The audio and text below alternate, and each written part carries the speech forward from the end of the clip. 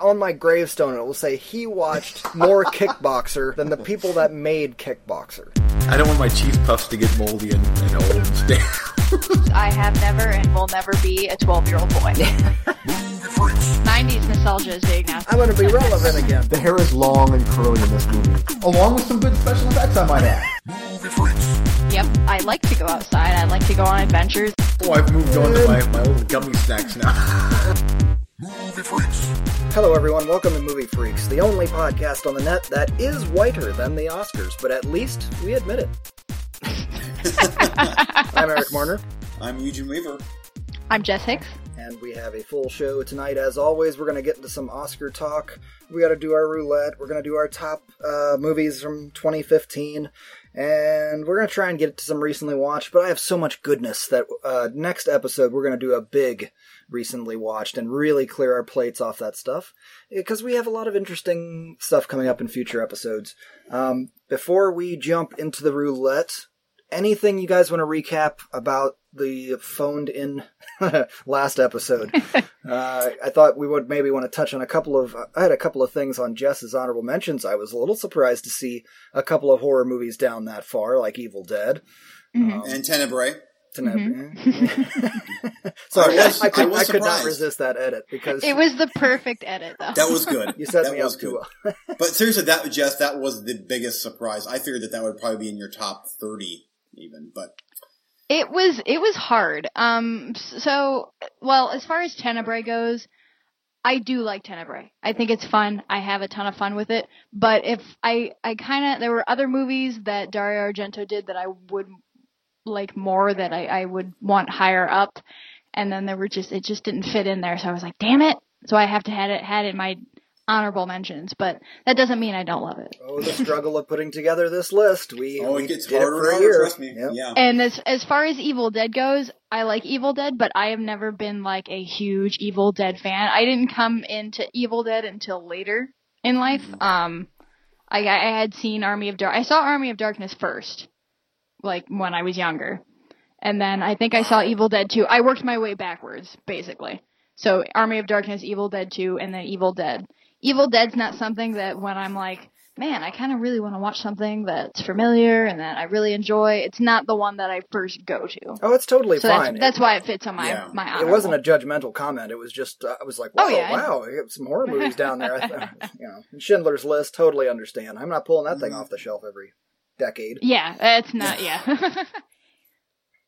Okay, any other notes, comments from last episode? I have a note, because I'm, sometimes things in my brain that sound similar come out wrong. So when I was talking about Citizen Kane and I said George Orwell, what I really meant was Orson Welles. Yes.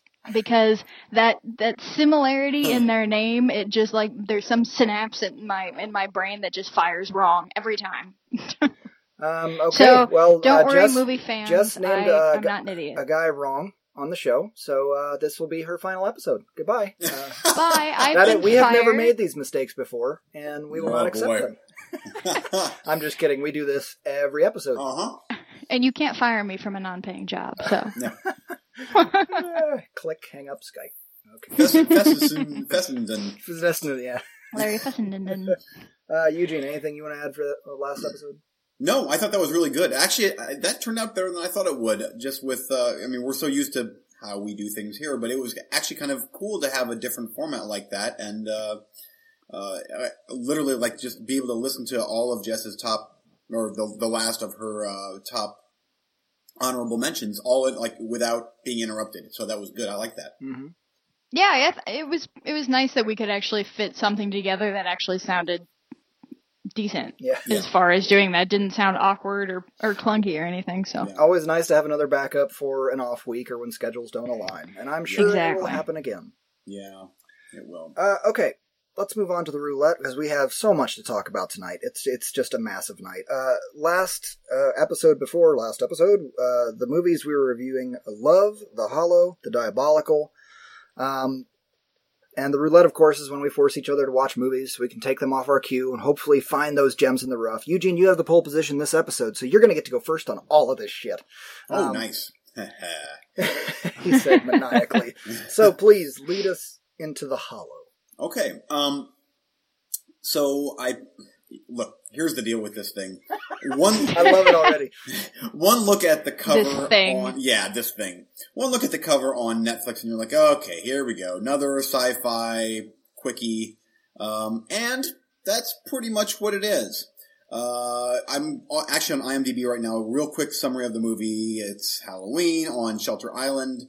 Small town is getting ready for a big storm, and as it so happens, there is this evil curse from a witch that it turns into this tree creature thing, and these three sisters are fending for themselves on this island, trying to get away from it and figuring out what the deal is with this creature.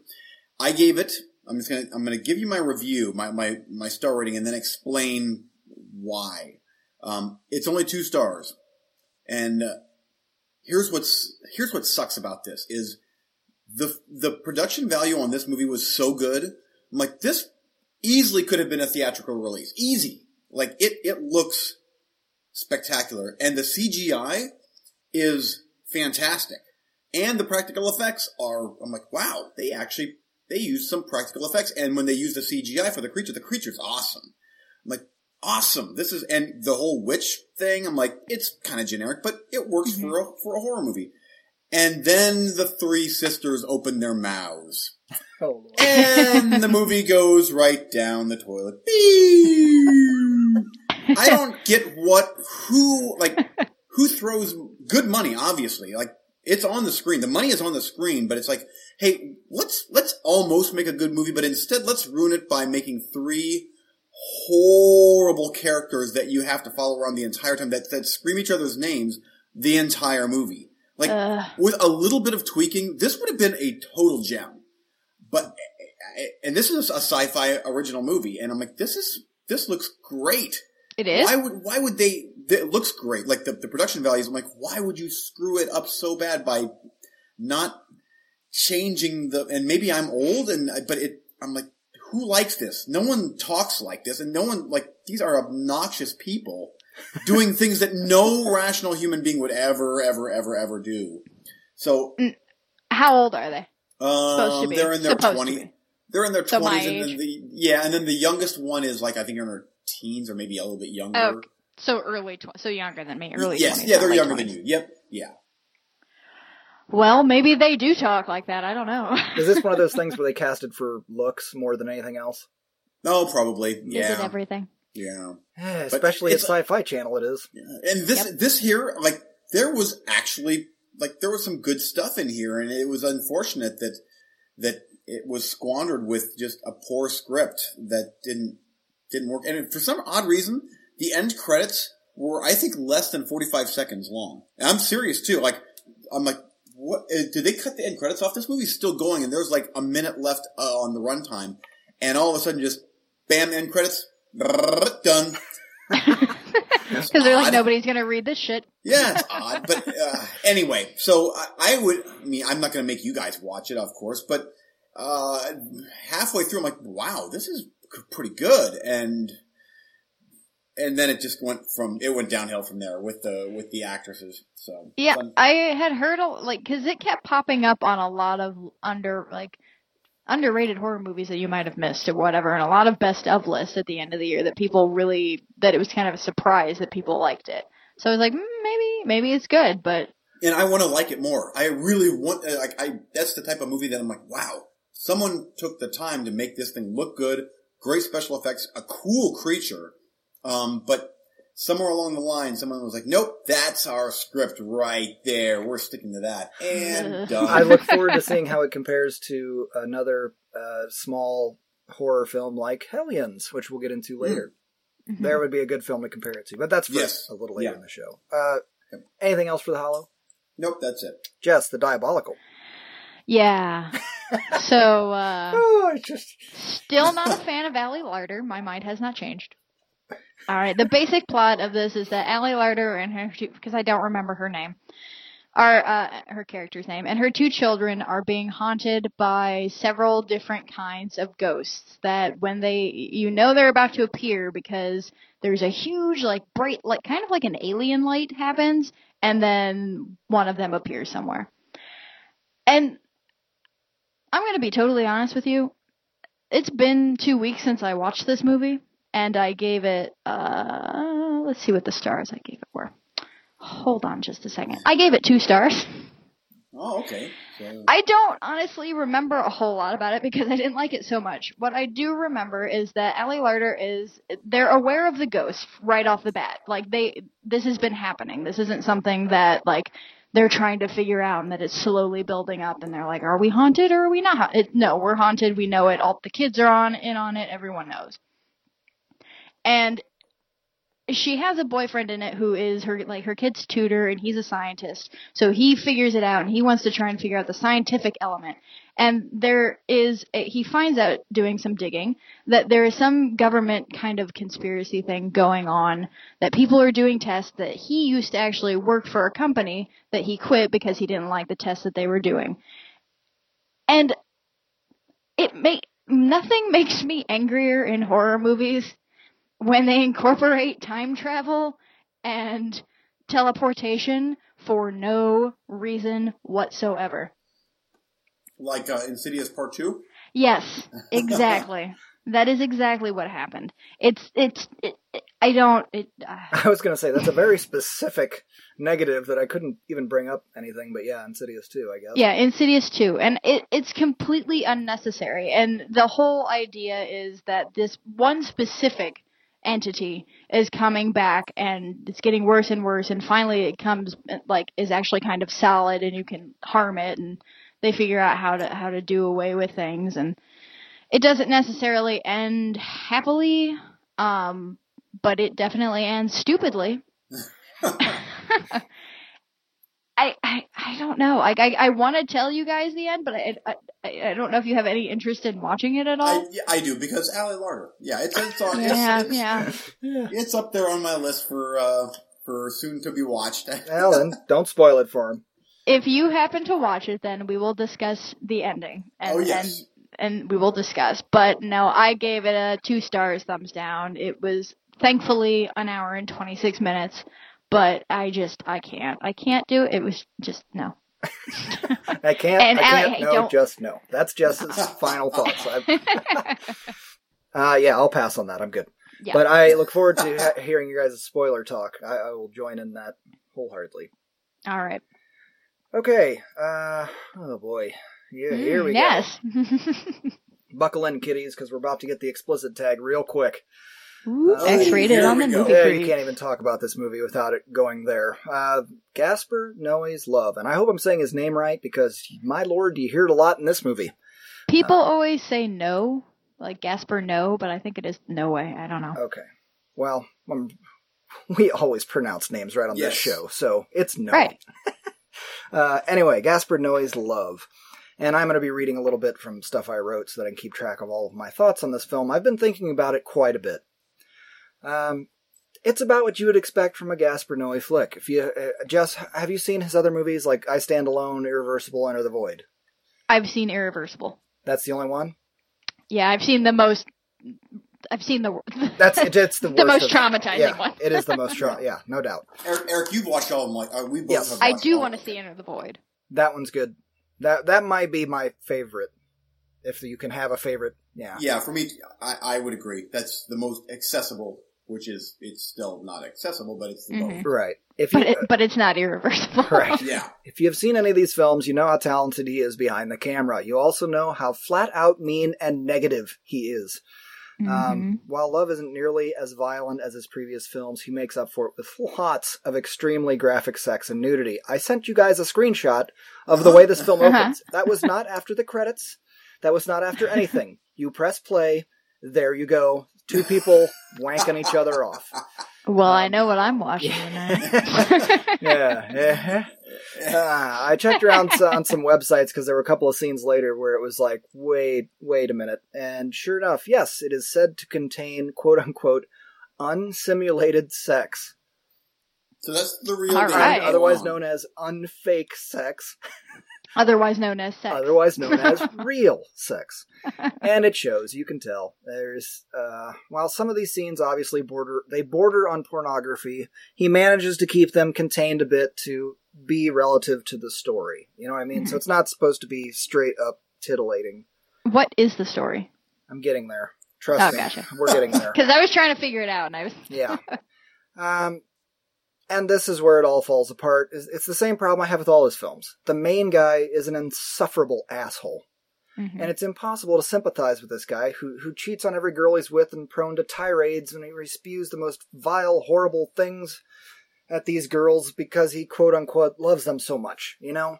I've seen this in many films where it's like they get into a rough patch and then he's like, F you and your art's horrible and you're a terrible cunt and blah, blah, blah, blah, blah. Mm-hmm. And it's like, honey, I'm saying this because I love you so much I can't live without you. And it's like, that is a horrible, dysfunctional relationship. And anytime That's abuse. Exactly. Anytime that I see that in film and it's like, oh, they love each other. I'm like, no, they don't. That is horrible. And it's really cute how he calls her names. you need like to be that. separated. You need to get out of I mean, we've all had dysfunctional relationships in our past, I'm sure. But anytime you're into that screaming stuff like that, where you're like, okay, now I'm going to say the worst thing I can think to hurt you, just leave, be done, because you're not in love. Okay, moving on. Don't try not to. I got lots to say on that. Okay.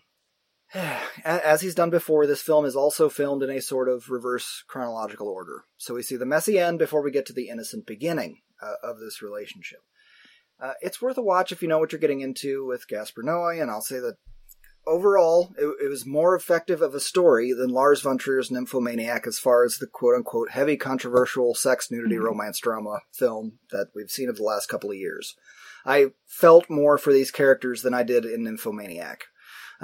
This also could be a prequel to I Stand Alone, in my opinion. Oh, really? And in those movies, you know, in my opinion, Gaspar Noé was injecting himself in them. Like, he is one of the main characters. And very much he is the main character of this movie. This guy is an American aspiring filmmaker in Paris. And he's hanging around college and meeting chicks and taking them on dates and banging everybody in sight and falling in love with this one and that one and going to parties. And, you know, one of these guys that talks a big game and is going to get this done and going to get that done. I'm a filmmaker. Well, I'm a film student. Well, I'm working on things. No, you're going to parties. Well, I have ideas. You're going to parties and doing drugs and you know, banging everybody. And at the end of it, he's accomplished absolutely zero. He's just all talk and he's just a partier. Mm-hmm. And in the meantime, treats all these women like shit and is just an asshole. So that's why I start to lose the connection to the character. But he also, why I say it's Gaspar Noé, he also, how was it? Now it's been a while since I watched it, so I'm trying to remember. While he's talking to the one girl he's in love with, he wants to name their first son Gaspar. And then he finds out that some girl is cheating on him with this other guy named Noé. Oh, God. You know, so he is like fully injected himself into this thing. But he also, the film that he wants to make is a real film about love. Not just the pretty Hollywood love, the real love with real sex and with real fights and real relationships. And here you have it. Gaspar Noé's love. It's funny because I Googled just while you were talking because I wanted to see what Gaspar Noé looked like. And he looks like a weirdo. Oh, yes, he does. But the two articles that are the top that popped up immediately is one was In Love, Gaspar Noé focuses on sex over story, so that's what you're saying. And then the other one from IndieWire is titled Why Gaspar Noé Directed on Cocaine, Masturbated in His Own Film, and Shot a Live Birth. Yep. Oh yeah, these things happen. There's a lot of sexual stuff in this movie. I don't know if I'd agree with that he shot sex over story. I just didn't care for parts of the story. You know what I mean? There's a difference there. I mean, it's definitely extremely graphic. There are cum shots in this thing. I mean, it's heavy. I definitely would say you guys give it a shot because we're cinephiles. We watch everything. I'll definitely. Yeah, I'm gonna watch it. It's a given. Gaspar movie. Yeah, I'll watch it. Honestly, it was a lot easier to swallow. As a Gaspar Noé movie, it was a lot easier to water everywhere. Yes. just spit. As a Gaspar Noé movie, because it was just one guy who was an asshole instead of the extreme violence of his previous films, and that those people were assholes. He does still employ his audio and visual techniques that are designed to make you ill on purpose. They're in clubs, multicolored flashing strobe lights, odd sounds that just like, oh man, my skin's crawling, and this guy's overstimulation of the senses. This guy's blowing lines of coke, saying how much he loves this chick while banging somebody in the bathroom, and you're just like, Yep. Anyway, so yeah, if you want to see a drunken all-talk moron make an idiot of himself, welcome to Movie Freaks. Okay, I believe I've spent more than enough time on that. There's even more I could get into, but let me know what you guys think of it when you give it a shot. Yeah, we'll have a full discussion when we both, because I am going to watch it for sure, so. Absolutely not for the general movie-going public. This is just for cinephiles, especially people that know his work. And I would even recommend watching those three before this. What's the final rating for you? 5.5 out of 10. That is worth one watch, and that's it. Okay. Yep. Sounds about right. And don't let anybody catch you watching it. Good God. Yeah. Some graphic shit in this movie. Wow. Yeah, I'm going to watch that one by myself when I know nobody's going to be coming home or calling me. Okay. Next round. We spent enough time in love. Eugene, you get to tell us your movies first. Okay, and what a great list it is. Depends if you picking off your own list now? First up for me is Winter on Fire, Ukraine's Fight for Freedom. And this is one that has been on my roulette list. It's been on my Netflix queue for a while, and mainly because... We could call it a roulette list, because it... may as well that be. stuff is. Yeah.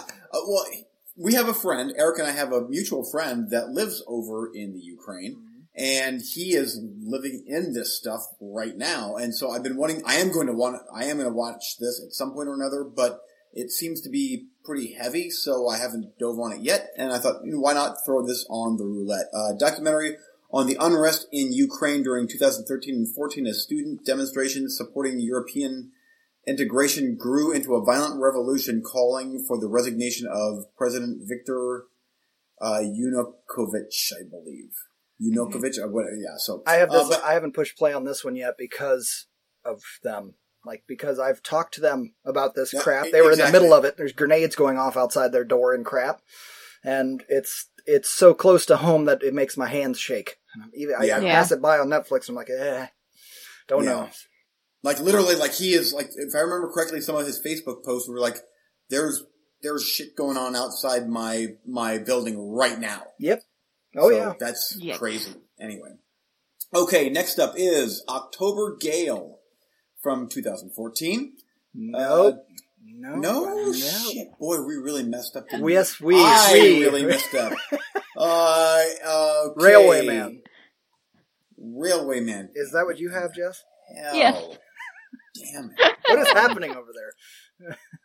Kids that's what's happening. Railway Man. Make Daddy watch this. Yes, yeah. Oh, and there was one of my kids were sitting beside me when I was going through my picks, adding them. So that would explain the mess that this is. Railway Man is 2 hours long, 2013. Former British Army officer who was tormented as a prisoner of war at a Japanese labor camp during World War II discovers that the man responsible for much of his treatment is still alive and sets out to confront him. And Colin Firth is in this. Stellan Skarsgård is in this. Nicole Kidman is in this. So it's a pretty good cast. And it looks pretty good. Okay. And lastly, but certainly not leastly, Hayride Part 2. Just clarifying there. Hayride Part 2, the Fear of the Legends. Fear of the Legends, yes. The end of one journey only marks the beginning of another as Detective Loomis, hint, hint, wink, wink, returns to uncover the truth behind the legend of Pitchfork. Did anybody watch Part 1? I've never even heard of this. No. I've heard of it, but I've never watched the first one. No. I don't think you have to. Yeah, you probably don't have to. But it does star David Shark Fralick and John DeLong. And also, don't forget, Jeremy Ivy is in this. Anyway. Crickets. Yeah. Cheep, cheep, cheep, cheep. Those all sound like porn actors. Yes. They are. Oh, woo. Hayride 2. I just shot up the list. Okay, Jess, go ahead. Okay, so first up on my list, I have An Honest Liar, which is a man of magic. This is a documentary. A man of magic dedicates himself to pulling the rug out from under frauds, but he lives with some secrets himself. So he is a magician, but he is a magician that goes out to defraud other magicians. Netflix predicts actually 5 stars for me. So, and it's only an hour and a half, so you're not really... We've had it on the roulette before. We just nobody got around to it. My second one, which has also been on the roulette before, is Tangerine from 2015. In case you don't remember it from last time, a working girl tears through Tinseltown on Christmas Eve searching for the pimp who broke her heart. And the third one I have here is Evidence, which is my sort of Hayride 2 pick. A detective hunts down a killer using video footage shot by the victims of a massacre at an abandoned gas station. I think I've thrown that on the roulette before as well. Yep. Yeah. Okay, my turn. From 2012, Thale. While cleaning up a bloody crime scene, 2 buddies encounter a captive creature of Norwegian myth, a beautiful mute female with a tail. Starring lots of vowels. I mean, just lots and lots of vowels. Bork, bork. London Boulevard. Mitchell is recently a paroled ex-con whose attempt at straight life includes taking a job as a handyman for a reclusive young starlet. Colin Farrell, Keira Knightley, David Thewlis. Directed by William Monahan, which... Did he write The Departed? I feel like he... I think he might have wrote The Departed, so. so that's something to consider. And lastly, because I gotta throw something Asian on there, so that's how I roll. White-haired witch. Framed for a murder she didn't commit, a beautiful sorceress finds herself embroiled in treachery and intrigue and falling in love. Aww. Starring lots of X's and more vowels. Bork again? Or No. No, it's the Asian. It's Asian, yes. A whole different set of letters. Should Bork be basically everyone that's not American? We all sounds like you're channeling the chef from... It is. Yeah, that's exactly what it is. Yeah. That's what makes it so funny. Bork. Okay, Eugene. Wow. You get to pick first. I think that I'm going to go with Hayride 2, Fear of the Legend. You can have it. I'm okay. Pick your own pick. Nope. That Honest Liar sounds kind of cool, because documentaries are generally the safe bet, it seems. Even a not-so-good documentary is generally better than other... The story's still interesting. Yeah, and that actually sounds good. I think I'm going to go with An Honest Liar. Damn it. All right. I am going to go with Railway Man. Man, you guys suck so bad. Hey, Hayride 2 is still in the running. It is definitely a thing. Oh, please. I'm going to go with London Boulevard. No. Seriously, I couldn't get you guys in with that, man. That was my second choice, actually. Damn it. My second choice was White-Haired Witch, if it makes you feel better. I am not sitting through Evidence. That is a roulette through and through. I'm going to take Tangerine. All right. Hey, that was our friends over at Cinema Sidekicks. That was Steve's one of his top 10 movies of the year. Yep, and we had it at the Nightlight. Everybody loved it. Good. So I think you're safe, Eric. So I'm good. Okay. Seriously, you watch, Eric. You will have the best movie of the bunch. I'm sure I'll. I don't know. I think we picked. I think that we last week not so much for me and Eugene, but This looks like a round of good stuff. I'm sure we'll all love it. Okay. Let's move on to our top movies of 2015 and some Oscar chat. I'm sure is going to bleed into that as well. I guess we're all kind of winging this section a little bit because we all. I have all my stuff written down, but I think we're all doing it a little bit differently. That's fine. And I'm not going to do like Okay, Eugene, you're number 10. Then my number 10. Then Jess. No. Eugene, do your top 10. Okay, are you ready? Yep. Starting at 10. And guys, if for some reason you're like, whoa, Eugene, that was made in like 1990 or 1998. Just stop me right there and I'll drop one of my honorable mentions in. Okay. But I think I should be safe. Number 10, Ex Machina. Number 9, Kingsman.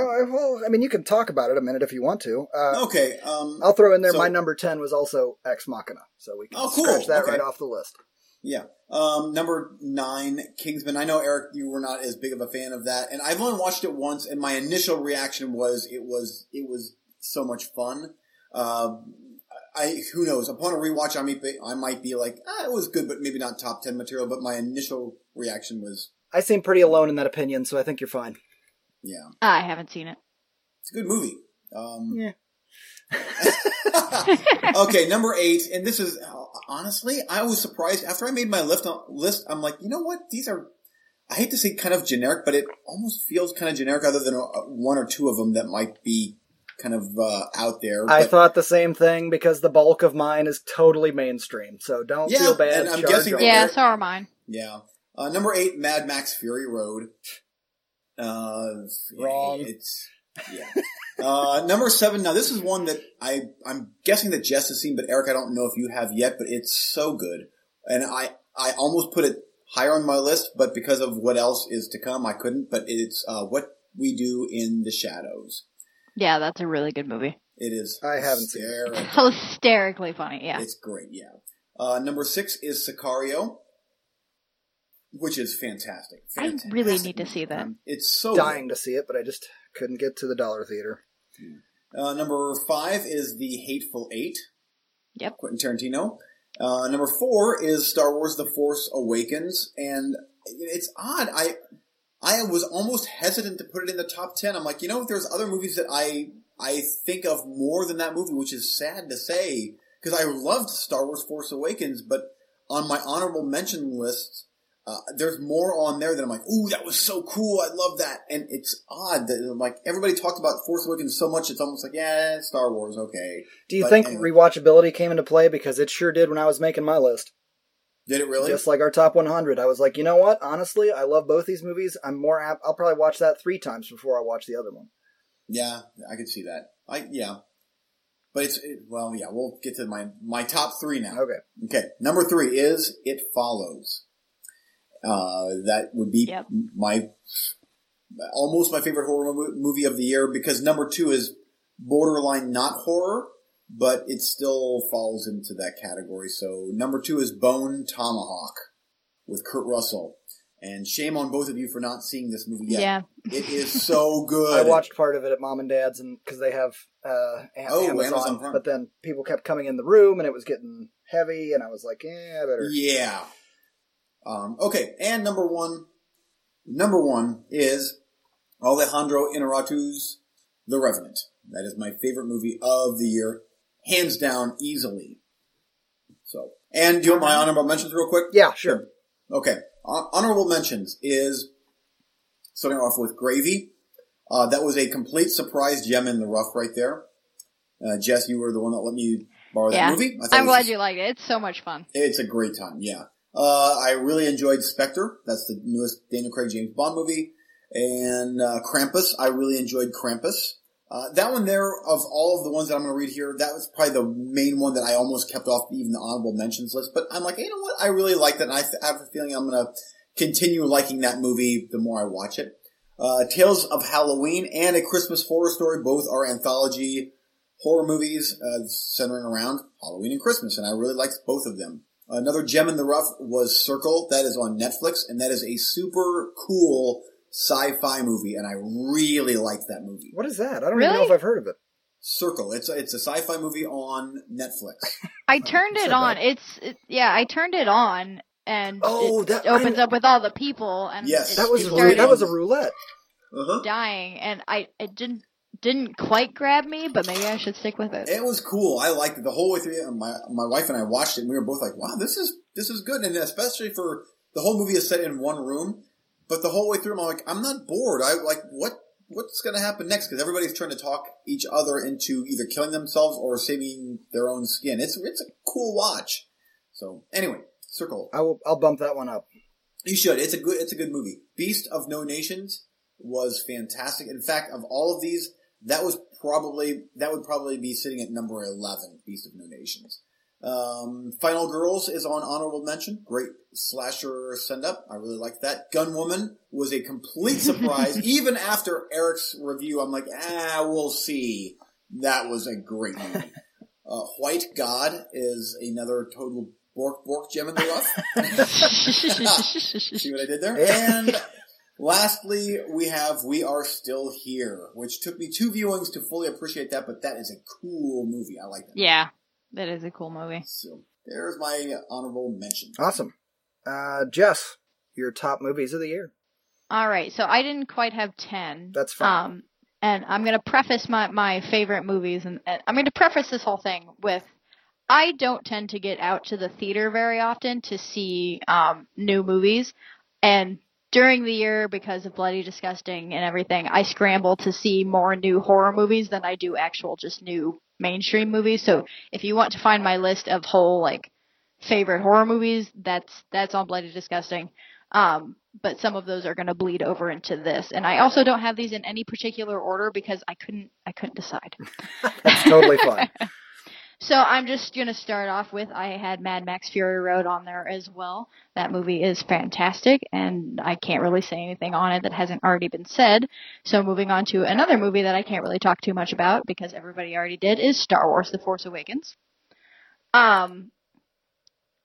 I really need to see Star Wars again because I had to watch it in the very front row with my neck craned.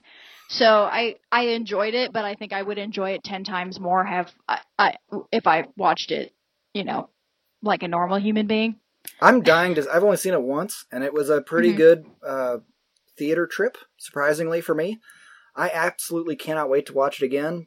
I can't wait to watch it 5 more times. But I kind of want to wait till I'm at home or so. I don't know. I'll probably hit it again in the dollar theater.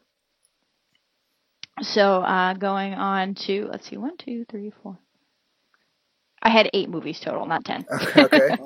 So moving on to my third movie is, I also have The Hateful Eight on there. We've gushed about it enough on this show, but again, as far as Oscar talk bleeds in, such a crime. And moving on to the biggest crime of the Oscar season is Carol.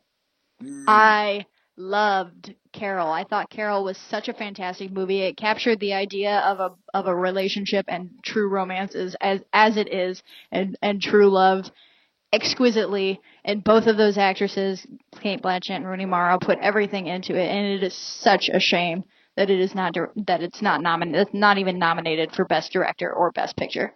Now, Jess, that one thing I actually would have had that on either my top 10 or my honorable mentions, but I actually kind of considered that a 2016 movie. I know that it was kind of had a soft release in 2015, didn't it? Or did it not? I forget. Well, it just needs a limited release in theaters to be eligible for the Oscars. Yeah. As I understand. And it had its limited release for the Oscars, and then we got it at the Nightlight a few weeks later. So that would be on my honorable mention list at least. Mm-hmm. So. And another one from the Nightlight actually is a documentary, and Amy, the Amy Winehouse documentary. Quite possibly one of the best documentaries I've seen. I loved everything about how it was put together, where it's not just your standard static shots of people talking into a camera and telling their stories of Amy. It's all done through home video. It's all her music. And I didn't know much about Amy Winehouse. And for me, a documentary needs to open my eyes about it. It needs to educate me. That's its point. And it really opened my eyes to her. I felt just so bad for her and what she went through, and the fact that in one part of the film, she says, I think if I got too famous, it would, I would die. It would kill me. And it's just in hindsight, that's so just tragic, and that she didn't want that fame. She just wanted to make music, and everybody around her kept pushing her to do the more, to become more of a star, and it totally killed her is what it did, and it's such a shame. I also had The Final Girls on my list because I absolutely loved that movie. That movie is something brought to the plate, something that I've been really missing in horror movies, and going in reference to Eugene's review of The Hollow, is characters that are likable. Yes. I miss that so much, and I don't know when exactly that when that trend of having shitty characters we just want to see get killed happened. They've always been there. There's always been one or two. There's always been the bitchy girl, or there's, like she says in the movie, I'm the bitchy girl. Like, of course I'm gonna die. But you genuinely like everyone. You like everyone in that movie. I agree. Yep. Right. And when they die, like, it's like, I really felt that. Like, that sucks. And it hit me in such an emotional way with the mother-daughter relationship, and I did totally cry. I'm not ashamed. I will agree. That was a surprisingly emotional movie for what it was. It's like, wow. I really want to see it. It's a good movie. Yeah, I'm gonna buy it. I'm gonna buy it soon. Is it out yet? It is on Blu-ray, yes. It is? I'm gonna buy that soon. You guys hurry up and buy it so I can borrow it, please. Okay. And going on to more, my last two here are Eugene both had on his one honorable mention, one on his list. I have It Follows, because It Follows is just a great movie, and it brings back that terror and sense of dread, and the fact that it's the same thing is happening with The Witch now, and it happens with a lot of indie movies that get that bit like The Babadook and everything, where they come out wide and everyone's like, that's not scary, that's stupid, there's no jump scares, there's no blood. I discount people's opinion like that. I do, you're one of too. those people. I don't need to listen to anything more you say. Yep, I don't have a very high opinion of your of you at all. But yeah, It Follows is great, and that score is just so good. It's so good, and it's and going with The Witch too, which we recently saw, that score as well is just, I love that they're bringing that back. That indie filmmakers are the fans of those movies that had such good scores of the years of the 70s and the Italian horror and even American horror. I mean, Rosemary's Baby and all those, just the use of music in horror movies needs to be an actual music, not just like low sounds and escalating strings and things like that. It's a whole character in itself, and it adds to the tension. And that's a great example. Witch and It Follows are great examples of how to do a horror score right. Mm-hmm. Not it's just the typical generic horror score. Those stand out to me. Like, I remember It Follows. I right away, I know the sounds that were going on in that movie that scared me so bad.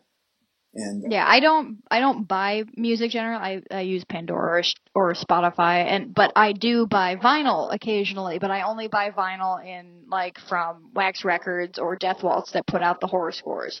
And I will definitely be picking up, because I'm sure they'll do one for The Witch, and I'll definitely be picking up the Disaster Piece one for It Follows. And my final movie here that I just had so much fun with and I loved was Tales of Halloween. Yes. It had just that, it felt like Halloween. It was perfect. It just was fun. It was one of those, like, this is a fun Halloween-y movie. It's not, we all go through October as horror fans, and we watch as many horror movies as we possibly can, but few of them really capture the actual season of Halloween, and this one did perfectly. Yep, agreed. And that is it for my top. For your best of? Yep, for my best of, okay. And I don't have any honorable mentions. Alrighty. Okay, we'll get on to my top 10 here, but before we do, whenever we do these things, I have to clear my name, and that is, I have to tell you the movies that I have not seen yet that I believe could potentially make the list, but I haven't seen them. I think it's ridiculous to think everybody can see everything in 1 year. Mm-hmm. While I still push for the Oscars to be delayed 5 years. A little retrospect to come into play. See what holds up over time. Okay, here are the movies I have not seen this year that I think could make the list. Black Mass, Bone Tomahawk, Scout's Guide to the Zombie Apocalypse, Chirac, Pawn Sacrifice, Macbeth, Cartel Land, The Assassin, Ghost in the Shell, the new movie, Straight Outta Compton, Sicario, Man from Uncle Brooklyn, Carol, The Walk, Black Hat, Victor Frankenstein, Bridge of Spies, and Beasts of No Nation. There we go. So if you wonder why those aren't on the list, haven't seen them. Okay. Number 10, as I already said, is Ex Machina. Number 9. By the way, I'm going to have a very different list than you guys. Shockingly so. I think there's a few on here that Eugene, I'm going to enjoy watching him facepalm. Because he'll be like, I forgot that! And that always makes me laugh. I look on Skype and he's just like, damn it. I know. I added a couple things as we were doing this. Number 9, Tomorrowland. Damn it. Didn't see it. Really good movie. Right off the bat, that should be at least an honorable mention for me. If not, that was a great movie. I've got a couple other ones that I think you're going to be even more disappointed. I can't believe I missed that one. I will say that I think Scout's Guide should probably be on my honorable mentions list if I had that one, for sure. You know what? I consider that one 2016. No, I saw it in 2015. Eugene. Okay. Okay, moving on. Number 8, Mission Impossible Rogue Nation. Another fine entry in a spy thriller. Again, this year there was a lot of very big Hollywood movies that, it's just sometimes just fun to pop those in, and rewatchability got it bumped into the list. Number 7 is Spectre, which was going to be on my recently watched, because I just watched it this week. Really liked it. Very good film. I mirror pretty much everything Eugene said. It closes Daniel Craig Bond arc perfectly. He can be done. I'd be happy with that. Number 6, shame on both of you. Turbo Kid. Aww. Do I need to say any more? No? It's on Netflix. Go watch if you haven't seen it. Also really good score. Number 5, also shame on both of you, because you both wanted me to watch this one on Blu-ray and let me borrow it. Predestination. I had nothing to do with that. No? I don't know what you're talking about. Oh, okay. Well, I haven't seen that movie. Oh, that's a great movie. Spiritual shame on you anyway. Yeah, that one is really good, but again, rewatchability comes into play with this, because that's not the happiest of films, but that one is truly unique, pushing the envelope. That deserves a top 10 spot. Number 4, you guys probably mostly disagree with this one, that is Ant-Man. But I have an affinity for the comic books, I know more about that stuff, that's my wheelhouse. This is one I can watch with the kids. This is right up there with Iron Man. They get all these origin stories so right. They just totally nail it. I loved it. I didn't see it. That's fine. It's all right. It's not for everybody. This is my top 10, Jess. Damn it. You can keep your Tales of Halloween. Number 3, The Martian.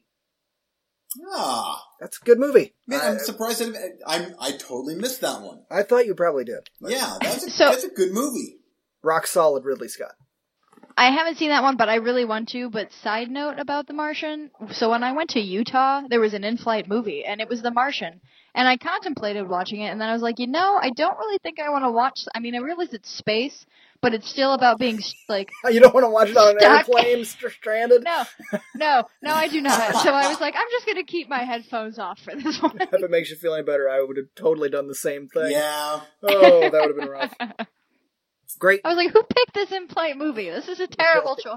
And next up, Apollo 13. Yeah. Followed by Die Hard Part 2.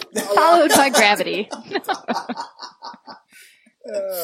Wow. Definitely check it out, Jess. It's rock solid filmmaking from top to bottom. It's great. Mm-hmm. Yeah, I'm definitely going to I'll get it on Blu-ray from Netflix or something. Number 2 is Star Wars, and we've spoken more than enough about that. I love it. It's great. And number 1 is the best movie of the year, and I fully expect it. No, I fully want it to win the Oscar for Best Picture of the Year, because it's far and away the best thing I saw this year, and that's Mad Max Fury Road. All the technical merits are just astounding, and every bit of storytelling, it's just amazing from top to bottom. Best film of the year, easy. And I said that back when it came out. Yeah, that's great. I'm surprised that was number 1. I have to. I said it when I first saw it in the theater, way back when it came out. That's the best movie of the year. Sorry, Star Wars. Even you can't touch that. Real quick, my honorable mentions. Home, an animated film. Eugene, have you watched that one maybe with your kids? Good one for the kids. The little alien, they come and invade Earth. No, is that on Netflix? Yes, I've watched it about 11 billion times. Actually a good movie. It's actually a good movie. Snow Girl and Dark Crystal. That was a 2015 release. I just reviewed a couple episodes ago. Yep. Jupiter Ascending. Fuck the haters. Chappie. Fuck the haters. Hateful Eight. Definitely made the honorable mentions. The only reason it did there were like 4 in my honorable mentions that were vying for the 10 spot, and the only reason it got bumped down is rewatchability. I'm just for Tarantino, I'm not going to be rewatching that one all that often. It's bloody long. No, I can't wait. Yeah, me too. I can't wait to get that on Blu-ray. And lastly, this is another one that was going to be on my recently watched and was a serious contender for the 10 spot. And I gave this one like a 9 or a 9.5. I haven't decided yet, haven't written the review. Experimenter. Yes. That should have been on my... I'm the only one that has That not would be seen on my that one. honorable mentions, too. Fantastic film. Fantastic movie. It's so good, Eugene. You really it's you top of should the list definitely right make now. that a priority. Absolute priority. It was so entertaining to watch, but it was also like a Neil deGrasse Tyson lecture for the whole movie. So I felt like I was learning stuff. It was science. And then they had fascinating filming techniques that were callbacks to the 50s while employing these weird, like the driving, where I love their that. Where it's back like the projection. screen in the background. I loved all that stuff. The only reason I'd knock it down from a pure 10 is I'm not going to watch it all that often. And, there's breaking the fourth wall, and then there's half the movie being literally a college lecture where he is staring at the camera telling you what's going on.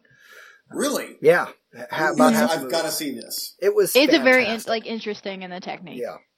But so no honorable mentions for The Revenant? Yeah.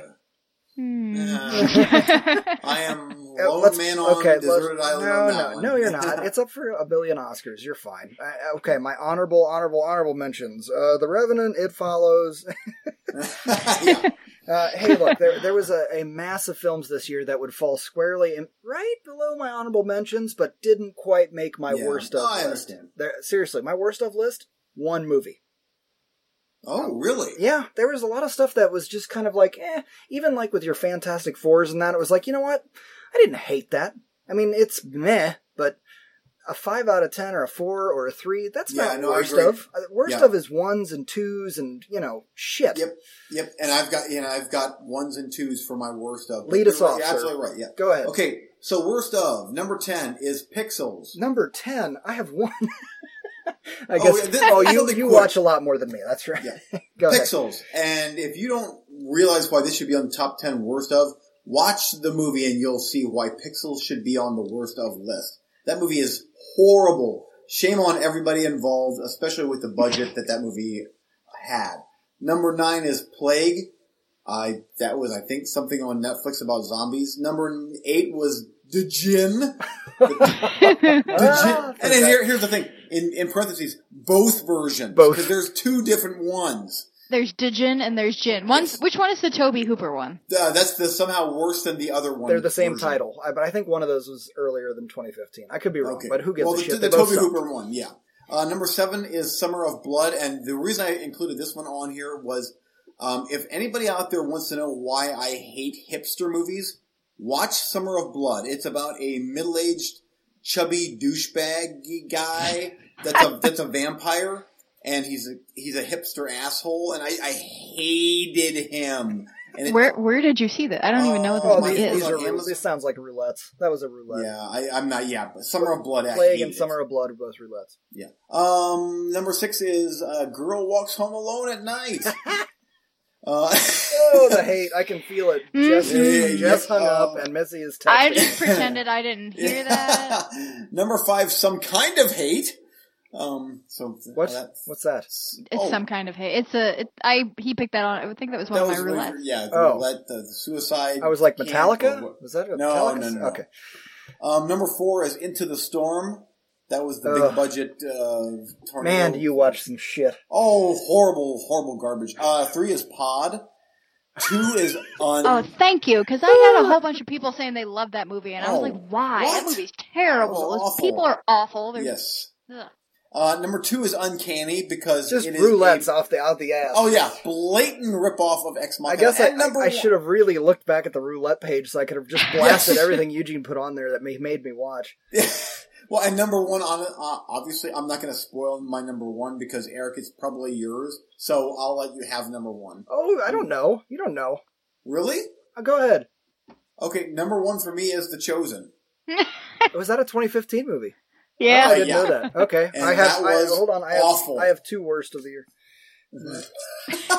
Honestly, I don't even include most of those roulettes. But if you give me 60 seconds, I have to go through my honorable worst of the My God. of the year. Honorable Those are worst. the Eugene List movies that happen. I think Go it's your ahead. dishonorable worst. Okay, here we go. This is going to be so quick. Killer Legends, Bring Me the Head of the Machine Gun Woman, Patchtown, Ejecta, Lost After Dark, The Happy House. I mean, these are all roulettes. These are all the Yes, roulettes we watched. yeah. Okay. Deep in the Darkness, and lastly, for honorable worst of mentions, Terminator Genisys. Yeah. See, that was another one that Because was. that movie can rot in hell. Oh, that was another one that was like, eh. I just didn't. I don't know. Yeah. Wow. Okay. Okay. I gotta bring up the roulette list now. Yeah, that's Are you what I sure got. that wasn't just shit you watched? Because some of those movies, they couldn't have all been 2015 releases. There's a lot of 2015 Yeah, crap I- on Netflix that they I just tried to don't. see, that it was Oh, 2015. but see, that's the thing. I was going by theater releases, not 20. Okay. Oh. Genisys, I just though. kind of did everything. About 2 of those were theater releases. If The Chosen went to any theater, that theater deserved to be burned down. To the ground, yes. Okay, Jess, your worst of. Okay, yeah. So I did this a bit differently because I, like I said, don't go to the theater often, and if I do, it's for a movie that I pretty much know I'm going to like because that shit's expensive. So I have 3 worst movies of the year, and I have a couple that I listed under not interested at all, and no way will you change my mind. So, we'll start with the not interested at all, and you won't change my mind. Challenge We'll be accepted. quick about this. Okay, so Trainwreck. Ugh, I'm with you. I hate Amy Schumer. Wow, you watched that? No, No, these are movies. these are I have no interest, and you can't change my mind. Gotcha, okay. Get Hard, the Will Ferrell movie, because every movie he makes is the same. I'm with you. It's terrible, yep. Pixels, for all the reasons Eugene said. Pan. Oh, I want to see that. Oh, well, I'll give that one a shot. Furious 7. And that's it was okay. And Stonewall, because Roland Emmerich What is totally missed. Stonewall is about the Stonewall riots in, I think, the 80s that happened amongst the gay community. And Roland Emmerich, who is gay, made it, but he just, from what I did not understand, know from that. what I read about it, Oh, yes, I remember that movie came out. Yep, okay. from what I read about it and what some gay people that I know who were talking about it said that he just totally missed a point. He just picked good-looking people to be in this movie for just totally missed the entire point of getting through the message of the Stonewall riots. Like they were basically happening in the background. And, so those are I'm never gonna watch them. You're not gonna change my mind. Sorely tempted to make a Joel Schumacher Batman and Robin also missed the point gay joke, but Right. I'll just let that one sit. That sucks. I didn't know that Roland Emmerich was gay though. That's interesting. Mm-hmm. My 3 worst movies of the year are The Chosen. My I God. did remember to put that one on Okay, there. apparently my list was only made of theatrical releases. Human Centipede 3, which I've railed against on this show before. And Green Inferno. I knew it was going to be Green Inferno. Wow. Yep, I was waiting for that one. Green Inferno was the worst movie I watched all year. Now, actually, Human Centipede 3 is probably worse just in general, but I just didn't know. Fuck Green Inferno. Okay, I'll Eric, keep this Eric, brief. eventually you need to watch Green Inferno. Oh, just I will. To see where yeah. That'll be on Netflix at some point, I believe. It didn't do so. Well, I'm not going to buy it, so Eugene, will. you I'll buy borrow it. it. Let I'll Eric buy buy it. it. I'm sure I'll own that. I thought it was good. I liked it, but it was whatever. I won't argue that one. The acting was atrocious, but the gore was good, so pass. That sounds like another movie we're going to review here real quick. And this for my worst of, this is more an emotional response. I guess I'm contradicting myself after what I just said about putting 1s and 2s and 3s on here, because I'd probably give this one like a 4 or a 4.5. But this one, it's like I watched it once and months ago, and it still irritates me. Still. And I'll probably give it another shot and probably lighten up on it a little bit, but damn, Avengers 2 frickin' blew. This movie just... I didn't even see it. Just robots, ambulance, the movie. No one is hurt in this movie. They save the whole world. And then it's so great they saved the whole world, and we're really sticking it to Zack Snyder and Man of Steel, but then they wreck a whole town on its head and brag about all the bad guys they murdered. That's great. Awesome. Makes a whole lot of sense. Okay. And that's coming from somebody who had Ant-Man #4 of the year, so that don't take it as a Marvel hater. I love comic books and I love comic book movies, but Did you think, Eric, that Avengers 2 felt a little bit too much of studio meddling?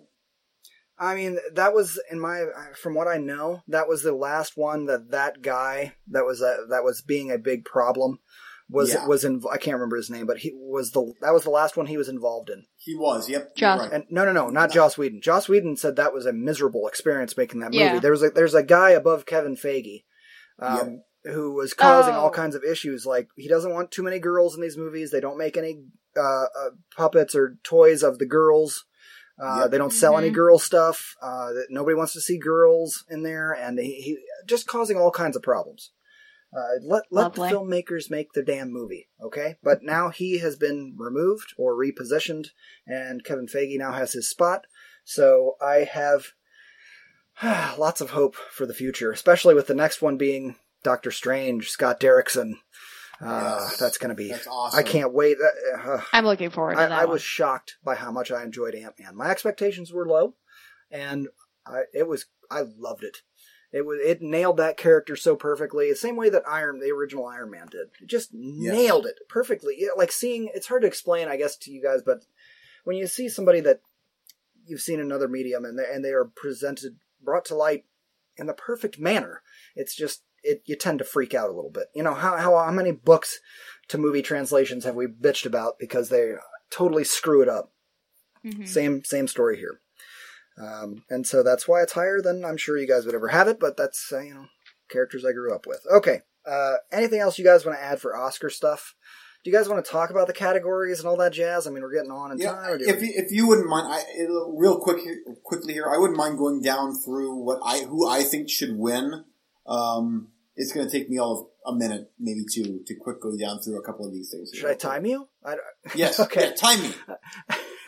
Here we go. After that, I do want to run down the categories for the Oscar contest, so people can still get their stuff in. But how much time do you want?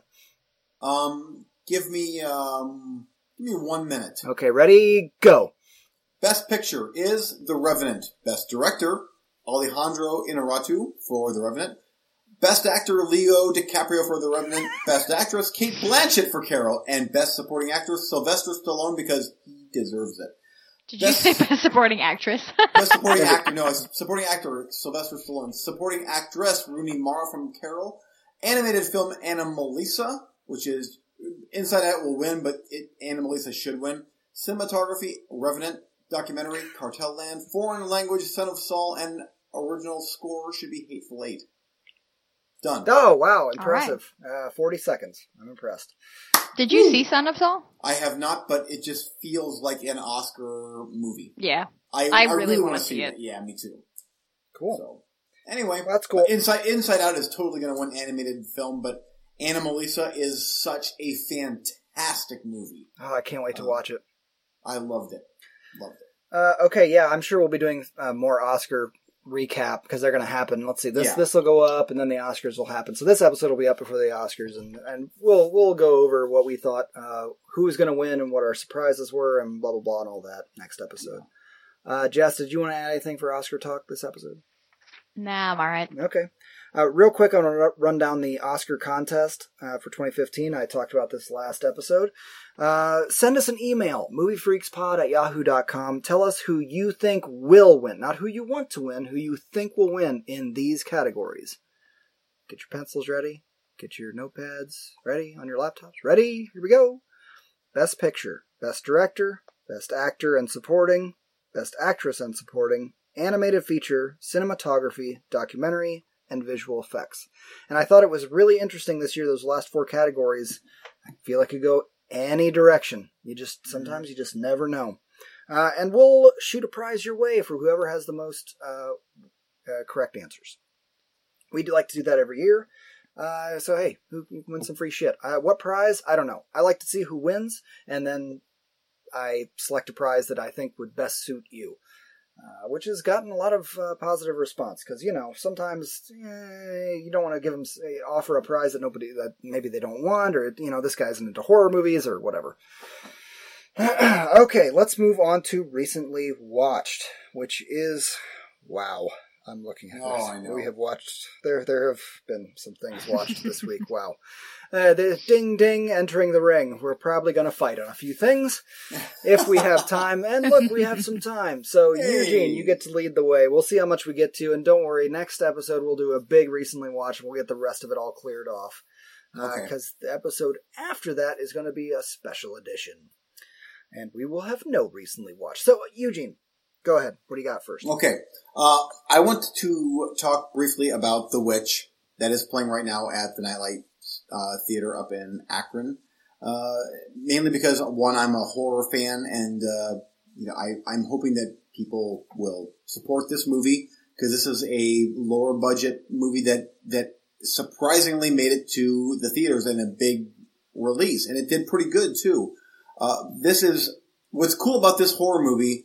And I reviewed it today on Movie Freak's Facebook page, but what's cool about this movie is that it is not so much a jump scare type movie, but more of a dread-filled horror drama that gets more uncomfortable as it goes on, and there's there's one or two big jump scares, if that, but I was creeped out more by this than almost any other movie I've seen all last year, other than maybe It Follows. I can't believe I'm even comparing it to The Shining, and it's not as good as The Shining, but that sense of dread type thing where, do you know what I'm talking about? Where it's like that, the music, the score and the acting, and it's like, I'm uncomfortable the whole way through. That is The Witch. I'm trying to think of something to compare it to. Off the top of my head, all I'm thinking is Ninth Gate, but that's not quite there. Yeah. And I can think of The Shining, but it's nothing like The Shining at all, but it's still The Shining the whole way through. You're like, ugh. It's what it is for me for The Shining is it'll have, there's a scene and it's showing nothing. It's just a shot of, the tree line. And it just is one of those where it kind of pops up on the screen and it holds it for a minute and the music's shaking and being all weird and then it just kind of stops and goes to just something else. Yeah. The actual movie continuing on. And The Shining does that a lot where it's just kind of like, oop. The hedge Here's maze. the thing of the maze, Yes. yeah. Yep. Exactly. Yeah. Exactly. Yeah. The score to this movie is so good. The acting is so good. I can't wait to watch this movie again, and the slow burn build up to the end is perfectly timed. And this is not this is not a full on horror movie. It's more drama with that uncomfortable horror feel to it. But those that are patient, the payoff is very, very good. And this is no spoiler, there is a witch in this movie. This is Thank you. Not one of those is there a witch in this? No, yes. You know right off the bat. There's a witch in this movie. Okay, because some of the reviews I've been reading that were spoiler free were very vague, and I was like, wait a minute, is this the kind of thing where the whole time I'm wondering if there's a witch and there isn't? No. Because there is a witch in this movie that is established right away, which and that's another part of this movie that I liked is nope, we're not going to be vague about this. Here's the witch. Here you go, and here we go on this ride with this family that is excommunicated from their sect back in the 1600s, and they're now in a place that they should not be. And this movie I'm trying to think of another horror type movie that compares to it as far as that overwhelming sense of evil, because there is a very overwhelming sense of evil in the movie, to me at least. Emily Rose? Mm-hmm. Nah, but even Emily Rose is we've got the Catholic Church, which is good. Yeah, and it's focused on one person, so you're talking about... Yes, this is just an oppressive, evil feel through the whole movie, where it's nothing good is going to come of this. Is the whole way through is how you feel. And it's very few movies do that to me, to where it's they are doomed. And that's how I feel. I'm not spoiling anything. It's just the whole way through, I'm nothing good can come of this because of the way it's filmed, what I'm watching, the way it's filmed, the music. I'm I see where this is going already. And it was great. I loved it. I loved it. Can't wait to watch it again. I was stunned silence when the credits rolled. I'm holy shit, that was cool. and creepy. So the whole Stephen King, this is a scary ass movie. Yep. For me, that was a scary ass movie. Yeah, I saw it too, and I was, well, I didn't have a particularly great experience in the audience, but, I had to I live in an apartment, and there's street parking, and sometimes when I get home at 10, 11 o'clock at night, there's no parking right outside my building, so I have to park kind of around the block. So I had to do that, and I was walking back to my apartment, and it was warm out, and the wind was really windy. It was just, everything was rustling. And I was walking to my apartment, and I thought I heard somebody behind me. And, like, I turned around, and there was nobody there. And I was like, it's that fucking goat. Oh. Black Phillip. Black Phillip. Yeah. Yep. That's what Black Phillip is. Okay. Everybody's making Yes. references to Black Phillip, and I'm like, is this Black a Phillip racist is the thing? goat. I don't get the joke. No. Okay. No, Black Phillip is a whole thing. It's the goat. Yeah. Okay. Do you think part Good of the movie. oppressive dread that you were feeling was because it's set in such an, like, olden time? Yes, I think so. Yeah. What's scary about the witch, like what is really terrifying about the witch isn't necessarily like the horror aspect of it's the witch. It's no, this was a legitimate time, and the things that these people believe, people really believed. And, you know, like, oh, somebody said I was a witch, so now we automatically believe that, and it's frightening that happened, that people actually on the turn of, you know, on just in a pinch can just be like, oh, well, I'm going to turn against my family member because they could possibly be a witch, and I can't have any of that because that's evil. And the religious rules stuff rears its ugly head in this movie to an extreme, and that's I know that the director really studied up on how things were back in the 1600s and tried to make it as close to what it was like back in the 1600s as possible, and it shows that I felt like that, man, I'm watching something from the 1600s, and I would be surprised, Eric, if you would not like it, as long as you're prepared for a very leisurely paced, uncomfortable movie. Like, it's not a go. But it doesn't feel slow. No, I was totally enthralled the whole way through.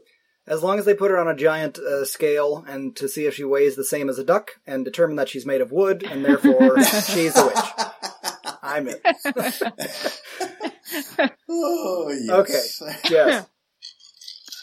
All right. So, I wanted to talk a little bit about a movie that I watched called Hellions. All right. On the referral of Eric. Mm-hmm. And I had a lot of fucking fun with this movie.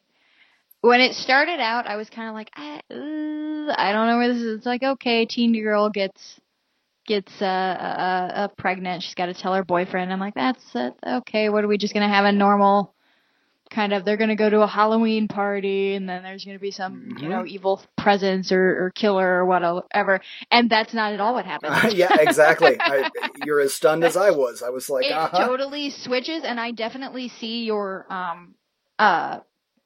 referencing to kind of the Lucio Fulci in a way. Mm-hmm. I definitely see that as far as the style goes, especially when because when everything when shit hits the fan, the color scheme, the color scheme entirely changes. You're not watching like a normal colored movie anymore. Yeah. And I love those kids. I love those costumes that they're in. And it had a really nice, like, that gave me a Sam feel from Trick or Treat. Another movie I compared it to. Uh-huh. It was just a lot of fun, and I was really sort of impressed by it because it was just kind of one of those things that pops up. I got a copy of it from Scream Factory they sent me. And it looks good. The whole, just everything about it looks good. It's very sharp and very polished. And I don't know. It was just fun. It was just a fun movie. And it does, again, like I said about Tales of Halloween, it is set on Halloween, and it captures that Halloween feel. And I love that seasonal feel, no matter what time of year it is. If I'm watching something and it gets that kind of like, the trees are turning colors, and there's jack-o'-lanterns and stuff outside, and I love it. I felt like the way it was shot, it was sort of like, it was a little bit ugly, a little bit amateur, but you could tell they were trying their ass off. Like, it had real passion behind it. And you could tell. And so even though it was like, I could tell you're not pro, it still was like, you're really working hard. And I appreciate that. That went very far for me. Agreed. The only other one that I compared it to, all three. Well, the other movie I compared it to was The Strangers. Throwing a dash of that as well. Yep. Yeah, I can see some of that. Mm-hmm. Yep, I agree. I Eugene, did you watch it? Yeah. I thought it was a really cool movie. I was a little bit puzzled by the ending, like what it all meant. Yeah, I need to rewatch it because I think I was a little bit lost in that. But visually, it was fantastic. Now, did anybody else watch Pontypool? Yes, No. I love that is movie. from the same director, so this is that it guy, is? yes. I need to see that. Oh. It's been in my queue forever. I have it. You can borrow it. But it's on Netflix, so I can. Oh, it is. So I need to see that one. I need to get around to it, but I just haven't. But and the ending too. No argument there. The ending was a little. Huh? Was that or this or that or other thing? I was a little bit surprised because I was peering around online, and some people were saying this is an anti-abortion movie, and I'm like, that's really a strange take. I didn't get. Cause I'm like, there is an abortion in this movie. Like what? I didn't feel like it felt like. I need to watch it again. But that was the furthest thing. I think it was people stretching. Yeah. I mean, I suppose you could take it that way, and that's, whatever, but I certainly didn't. It was just a cool, creepy, Halloween-ish home invasion type thing. Yeah. All right, cool. With creepy kids, Yay! and that always works for me. Successful recommendation. Yeah. To the horror crowd. I won. Okay. I'll do a real quick doubleheader. I'm not going to take a lot of time on these. Don't Look Now. We've been discussing this movie on and off. Donald Sutherland, he is hanging out in Venice with his wife, and a whole bunch of shit happens that doesn't mean a damn thing, and he gets killed by a midget. There, I saved you 90 minutes. It's actually not a horrible movie. It's okay, but I'm not giving this one huge thumbs up because it's just, why is this happening? Why is that happening? Why is she now leaving and running away? Now she's lost. Now we found her. Okay, great. We spent 20 minutes on that and met nothing and went nowhere. A lot of them looking for each other. Why are they looking for each other? Because she ran away, but then she didn't. Huh? Because they're lost from each other. Because their daughter died. They were not the only one. Put a strain on their They're not marriage. the only one that was lost. That was the audience. Me was lost, but not a bad. You're just upset because you got to see Donald Sutherland's ass. No, I'm not upset by that. I just watched Love. Nothing would upset me. No amount of anyway. Okay, next up, Sonny Boys. When a whole bunch of people get together in the 70s, take a whole bunch of acid, and think their ideas are good, and they're not. And this one, like Don't Look Now, I'm not giving that one a thumbs down. I give that one just kind of like a pass because it was well made. Beautiful shots of Venice in that movie. Sonny Boy, on the other hand, can burn eternally in rotten hell. And this is the furthest thing from entertainment to me, and this is probably just because I'm now a parent. But the core of this movie is this scumbag kills a couple and steals their car, and there's a baby inside, takes it to his boss, who's an even bigger scumbag, and has a transgender wife, and it demands to keep the baby, and then they torture it for its entire life. Skip ahead a few years, still torturing it. Skip ahead a few more years, still torturing it. And I'm skipping ahead as much as the movie was skipping ahead, because not gonna lie, I fast-forwarded most of this one. I can't sit and watch them torture a kid for over an hour. And that's what they did. Yes, they did. I was fast-forwarding it, but it was the slow fast-forward, so I knew what was going on. The 2X, yeah. Yeah. Torturing a kid, kidnapping the kid, torturing the kid. Look, Jess, I get it. Okay, I was single. I didn't have kids. I could watch this kind of. Hey, I'm not single. Okay, I didn't have kids. I could watch this kind of fucked up shit, and I'd be like, "Wow, that was weird. All right, pass. Oh, wow, that was. I could appreciate it as being an anomaly of cinema." I have kids now, and I just cannot watch that level of horrible shit being happening to a kid. And, it's a personal fear having kids of my own and everything. I can totally understand that. And I didn't love Sonny Boy. I think I gave it 3 stars just kind of as okay, not terrible, not great. I love Brad Dourif, and he just is. Yep, I don't and he know. was fine. He cracks me up in everything, so he always gives the movie I'm watching a bit more of. And of that's a star. totally fine. And the transgender David Carradine did fine, did a good Yeah, job. right? No, seriously, he did good. I watched another David Carradine movie that I'm going to review. I'll save for next round, but that stuff was fine. But then I went and did some more research, and like everybody involved in the movie was like, I didn't understand the script. I didn't know what we were getting into, and I still don't understand the movie. Fuck this movie. Yep. Like, nobody had fun making it. Nobody understands it, and it's just sort of, it seriously reeks of we all did drugs and made a movie. And at the end, there's some big shootout, and then the kid gets away, and then he sews his tongue back on, and he still can't speak, and it's horrible. I was just like, oh my god. Like, I want to kill myself. This is my worst nightmare ever, so. I definitely get that, and I wonder that if ever I have a child, if my tastes will change as far as horror goes. Completely like inevitable. I'm telling you. In the ability to watch things like that. Completely inevitable. And it's not just like, oh, now you'll be off of The Shining because it has a kid in it. I still love The Shining. My opinion on that movie hasn't changed one bit from having kids. Right. This Sonny Boy, completely different scenario. Kill the parents, steal the kid, torture it its whole life. Oh, I mean, setting it on fire and whipping it, dragging it behind cars and shit, like way over the top. What I really want to know, though, is at the beginning, when Brad Dourif steals that car and that couple goes into the motel, why did they leave the baby in the car? They were just getting to their hotel and they were just moving in. They were just moving in? I thought they, shut the door and they were like, party time. Who cares, though? The whole conceit of the movie is let's torture this stolen infant for an hour. Sonny Boy, thumbs down. But I no score. I give it no score because I did not watch the whole thing. I fast forwarded through most of it. Not gonna lie. So in the interest of saving my credibility on some level whatsoever, I'm not gonna actually give it a score. Eugene. Okay, next up for me is we're going on a fall break. Oh God, Mother of God! Here we go.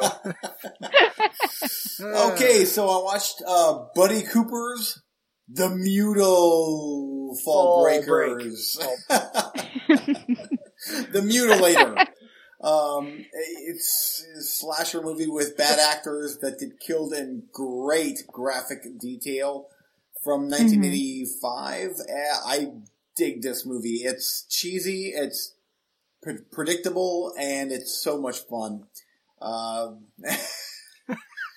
I agree 100% with Eugene. I loved it. I thought it was hilarious. It's hilarious. It's hilarious. Yeah. Go ahead, you guys, get it all out. I mean, the acting, something about these movies where I almost expect the acting to not be good, and the acting is so not good in this. Not to the level of Pieces to where it's like, Pieces like makes it a masterpiece of trash cinema. Mutilator is we're just scraping the bottom of the slasher barrel here. Yeah. And it's funny with slashers like this because, like, I wrote my review about Final Exam earlier this week, and, they're all, once you get to this bottom of the barrel kind of thing, they all kind of are the same. Yeah. I mean, but it's funny how we enjoy some and don't enjoy others. I, for example, don't enjoy Final Exam. I did enjoy Blood Rage. Eugene didn't. For some reason I didn't, but Mutilator, total thumbs Mutilator up. was fun. Yeah. I would like to. I wish our audience could see the just shit-eating grin on Eugene's face when he talks about the terrible acting in this movie. Yet the other '80s slasher movies I recommend to him, like, hey, check this one out. He's like, I haven't seen it. Then he's like, the acting was terrible. But sometimes these characters aren't as, like, when I watched what was that damn Christmas movie you made me watch? Oh, To Eugene? All a Good Night. Yes. Those characters were all awful people. These people aren't necessarily, like, unlikable as far as being that douchey or they're whatever. not. I agree there. I agree.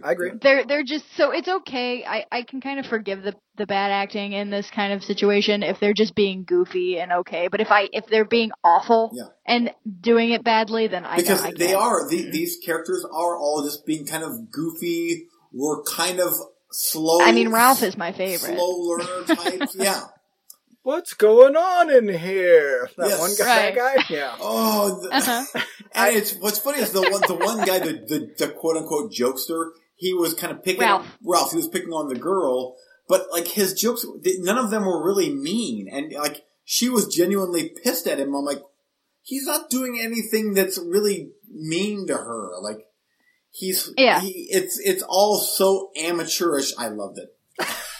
Yep, I thought it was great. I would like to, there is a consistent song that plays throughout this. Yes. And the original title of the movie was called Fall Break. They changed it to The Mutilator. And there's a song that when Eugene, you told me that there was a song, I thought that it was just kind of like a clip or like just like I don't know what I was expecting, but I was not expecting an entire song 7 minutes that long. somebody actually Yes. wrote for this movie. So I would like to read two of my favorite lyrics from the song. The first being, when you fall into my arms, I'll break into your heart. Holy shit, that's romantic. Yep. The second is running in the sand and feeling all right. It should be running in the sand and feeling cold, because this movie had no temperature whatsoever. They're like outside in their coats and their parkas, and they're like a burr. But in the next scene, they're out on the beach running around taking their clothes off at night. And have to worry about getting struck by lightning because for whatever reason. Not to mention, half the movie takes place in a tarped over pool that they're swimming around in, just as an excuse to swim around. We got a pool, damn it. We're going to swim around in it. And what's funny is fall break. And I might be wrong, but is there such a thing as a fall break? Oh, that is the least of this movie's inconsistencies. They stop off. My favorite thing in the whole movie was right at the beginning. They stop off at the convenience store. Let's get some beer because we're going to get drunk, you know? You know where I'm going with this as a fellow drinker. And this guy's like, there's 6 of them. Yeah. 6 of them. Keep count. Yeah. He's like, I'm going to go get a 6-pack. And so he goes in, gets a 6-pack, and he comes up to the counter, and the guy has a senior discount sign, 10%. He says, hey, I'm a law student. That's not fair. You should give that to everyone. I'll tell you what, you give it to me, I'll buy another 6-pack. All right. The guy says, all right. So he goes and buys 2 6-packs. So on the way to the house, everybody's drinking one as they roll up to the house, and they're like, woo, party. That's 6 beers down. Hours later, They're cracking into another one, and they're drunk as hell. We're going on a fall break. A fall break. Oh. I don't know if fall break was like, I don't remember ever taking a fall break in any school. No, at all. I don't think it's anything. And I was wondering, maybe it was a thing, and then this movie came out, and that killed fall breaks for everybody, and they just don't exist anymore. We can't have fall breaks. There's too many mutilators out there who hang out in tarped over swimming pools that are on the beach. And I also I enjoyed that they used this like the speed up gag, like that was hilarious. They went Benny Hill. That was so funny. I'm like, that's so bad. It's great. Or Eric? Cheap. No, it's totally enjoyable, but it's so bad it's average. There's 100 movies like this, okay? And this was what it shocks me when we come across a roulette that's an 80s slasher that I have to take because that's what you put on the damn roulette.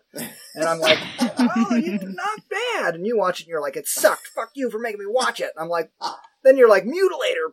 Yes, it's totally average and I love it. And I'm like, what the? There's not that big a That's difference. what I'm talking about. It boggles my mind. I don't know because it happens to me too. Yeah. Like they're all basically the same thing, but some for of some them reason click some and of them are much more forgivable. I will say this: the biggest positive about Mutilator, the kills were gruesome, and there was blood shed that was very good. Mm-hmm. Although that first one with the jock guy, who was my favorite actor by far, who whips over the door and is getting killed by the motorboat thing, and he's like,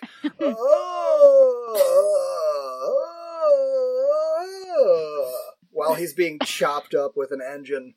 It was just. So were we supposed to be surprised when it was his dad? I don't think everybody so. knew it was his dad, right? Yeah. Yeah. Okay. Like I knew that exactly. I don't know if maybe they thought that they were. And they kept saying it like, was going to be a surprise. the axe is missing. Well, maybe Dad took it. Don't say it's stolen. It's okay. Yeah. And then Yeah.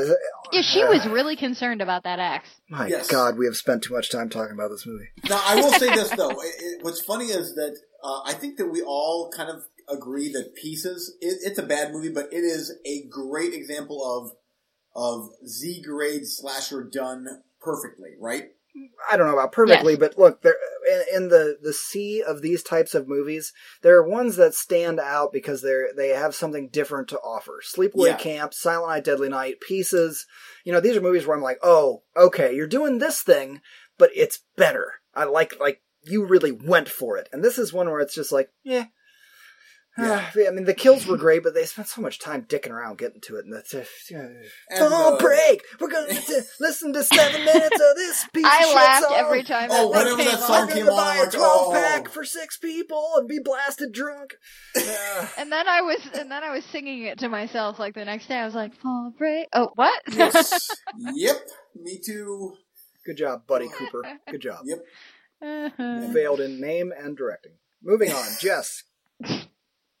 All right, so I just have a couple here that I can wrap up real quick. I watched Going Clear: Scientology and the Prison of Belief, the new documentary. The Church of Scientology obviously very much did not want to come out, Wow. and I know Scientology. Before I watched this, I knew vaguely what Scientology was. I just kind of stayed away from it because it's just it's Looney Tunes to me. There's no way I'm ever going to be anywhere near interested in it. But I wanted to see this documentary because I wanted to see how, like, what it really was all about, and I wanted to hear the kind of stories. And it is terrifying what happens to some of these people. And I don't understand how it's a cult. It's what it is it's basically a multi-billion-dollar cult. And they show the building, like the Church of Scientology building, which is located, I don't know where, but it looks like a Wes Anderson building. Oh. It's hugely blue, like it's huge and it's kind of a weird color blue and it has just Scientology and these big weird letters on it. And I was like, am I watching a Wes Anderson movie for a second? Because that's kind of what this reminds me Stop of. motion animated fox meets you at the door. Welcome! Hello. Yeah, exactly. But Bill Murray is somewhere some in of the these corner. people It's the priest. talking about how they have to escape to get out of it and how they, like, when they do, they have to be really careful because people will come for them to try and take them back to it. And one lady was talking about how she, I guess they take children and, like, to put them in some kind of care facility or whatever. And she went and finally found her child and it was absolutely terrible, and I don't have kids, and I felt awful that her daughter was alive, and she remains alive. She made a full recovery, but she found her baby that totally starving. Her eyes were welled shut, like basically like from just gross, grimy crap because she was sick. And I can't understand how, because they go in detail about Tom Cruise and John Travolta. And from what it sounds like, John Travolta, when he initially got into it, was really into it. And then he started kind of figuring out some of the really bad shit that was going on. But it sort of seems like they have him kind of trapped in it now, that he can't, like, get out of it. But Tom Cruise is all about it. He loves it. They show all these different videos of, like, him talking. I don't like Tom Cruise, and now I definitely don't like Tom Cruise. I can't. The idea of Scientology is ludicrous, and the fact that there are so many people involved and that they're getting away with basically being a cult and kidnapping people and pretty much causing the death of some people, I can't even understand how it exists without people going in and investigating. And hopefully something comes of this documentary. I know nothing will because it has too much money behind it. There's no way that it's going to get taken down with one documentary. But it was eye-opening. The complete lack of shock you're hearing is from two boys who grew up in Amish country. So, yeah. Yep. That's true. Exactly. Preface, everybody who does not know, I was not raised religious and I am not religious, so I'm not really familiar with that kind of extremism. in religion. So A lot of what you're saying, Jess, is what Eric and I grew up around. Is that. I can't even fathom that. That doesn't, the idea of that is just no. I remember a family reunion when I was a young wee lad where all of my cousins came up to me and told me that I was going to hell and my whole family was going to hell because my dad had a ponytail. Wow. Yep. Wow. That was the least of the things. So this stuff runs rampant, but it's just a matter of how much you let it control you. Same with any cult kind of thing. Mm-hmm. You choose how much it controls your life. They do not. Okay. Anything else? Sorry, I'm not going to cut you off. Yeah, I do. I have one Sure, more. I watched, it's 2015, I watched The Boy, which I let Eugene watch. I don't know if you watched it yet or not. I haven't watched it yet, nope. The Boy is not the puppet movie by the same name. This is the 2015 film that is about a boy who lives with his father at a motel that's dying. It's basically kind of like a Psycho setup. It's in a dying motel that nobody comes to, and the father's an alcoholic, and the kid's really bored. And so he's growing up without any friends. His mom left with one of the motel clients at some point. She just skipped town and left with one of them, leaving him with his father. And it's a very, very kind of normal progression of a serial killer. Like, they start as a young boy and they're very interested in dead animals and things like that. And then it just progresses further and further and further. This movie is really, it's shot wide. It's shot wide. So it looks really cool, and you get the whole feeling of he's just totally isolated. There's nothing around save the very few people that come back, come stay at the hotel or at the motel. And it's just his obvious progression into this kid is fucked up, and he's getting more and more, and because of his surroundings. There is an interesting aspect to this movie that I don't know if it's will happen. I don't know exactly the plan of when it will happen, but this is supposed to be the first in 3, and that this is actually supposed to be following him as he grows up into a serial killer. So the first movie is about like the same way in that Boyhood followed a kid for 12 years. Like, it's gonna keep the same actor and progress. I think I think so. Wow. And because there's not a lot of information on it. There's only a few things here and there that say that it's the first in a 3-part series that this director, I can't remember his name off the top of my head, wants to make this film following this boy as he progresses into a serial killer. So it starts with with the boy, and then how it plays out, it would end up him as a teenager in the next movie, and then an adult in the third. And it starts in the late 80s, so that would bring it probably right up into present time, I guess, if they did it that way. Could by the third one, yeah. Mm-hmm. But but it's really hard to find more information on that, so I don't know if that project is actually going to continue, or because as it stands, it's a movie by itself. The end does set it up to have another one, but it doesn't necessarily need to have another one going on. So if that project is dead in the water, it's not suffering on that.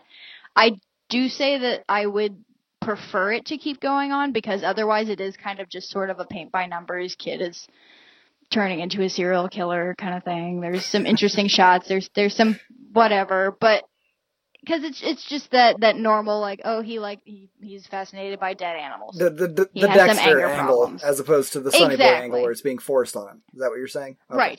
Right. Yeah, exactly. Gotcha. And so for me, I enjoyed it, but I enjoyed it more because I like the idea of it going on. But if they don't do it again, it's probably, I definitely don't see me rewatching it anytime soon.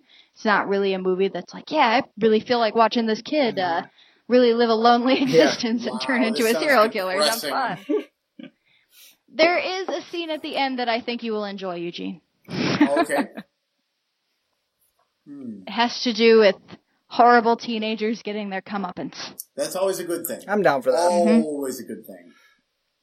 Okay. Well, Anything else for the boy? And no, that's it for me. I'm interested to see. I want to talk more about it when Eugene watches it, and if you watch it, Eric, because I want to yeah, I'm sure we'll see where it's going. Yeah, we'll both give it a shot and see what we come back with. Okay. I'm going to do a real quick doubleheader and I'll be done. Cue the Winged Serpent. This movie has been out forever, and this is the other David Carradine movie I was talking about. And my expectations were in the toilet for this movie, I'll tell you the truth. It looks like a lot of stop motion animation, real cheesy dragon flying beast around New York.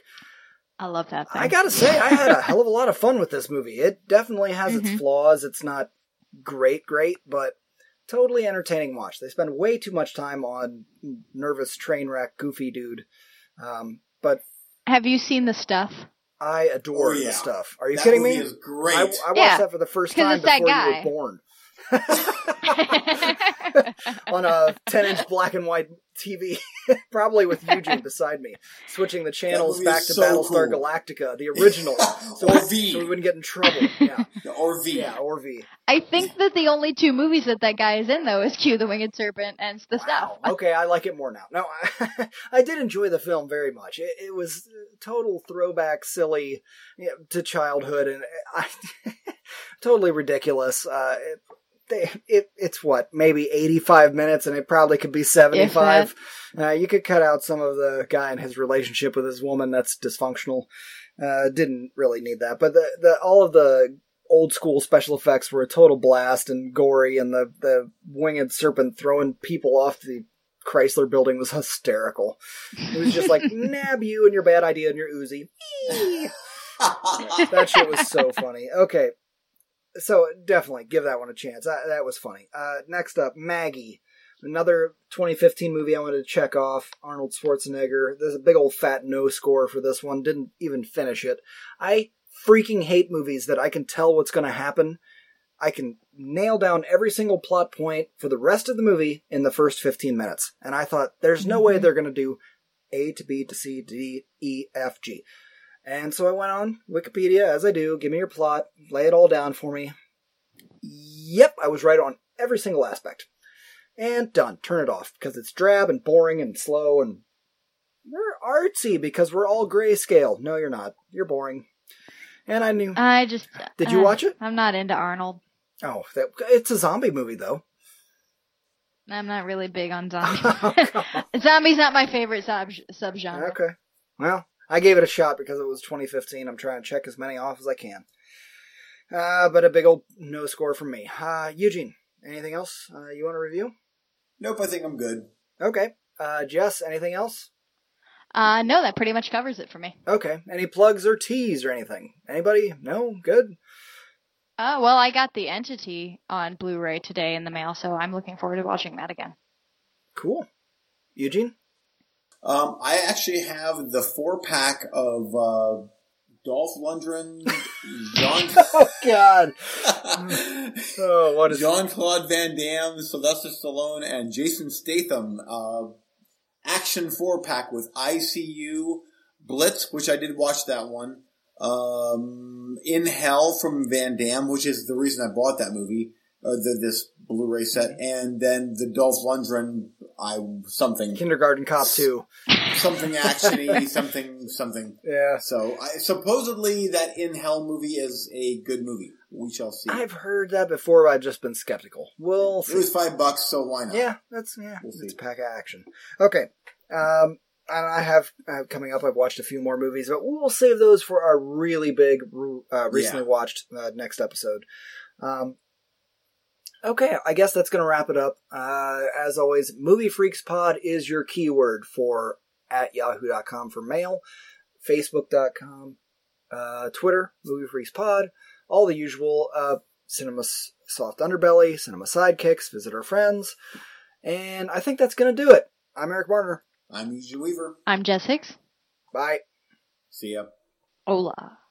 I don't know why I said hola. Oh, that's good. I don't know why I said hola. You replaced my I did. I was like, he didn't say thanks, so I gotta say something dumb. You totally threw it off. Awesome. Now she has to say hello at the end every Yes, time. I'm so glad that I'm off the hook. Now it's Ola. What I This really is wanted kind of to say was aloha, but it came out hola. So see, again, This is with kind those of like it similar follows, sounding like- things. Yes, it's now transferred from my thanks to Ola. Oh, great. Eric, you're next. I'm totally terrified of what I'm going to come up with. It's going to be Oh, Hasta yeah. La Vista, babe, Bye, podcast. guys. Bye. See ya. Bye. We're going on a fall break. I'm not hitting stop yet. Okay. Are we done? I'm We're still be recording. done. Yeah. I am.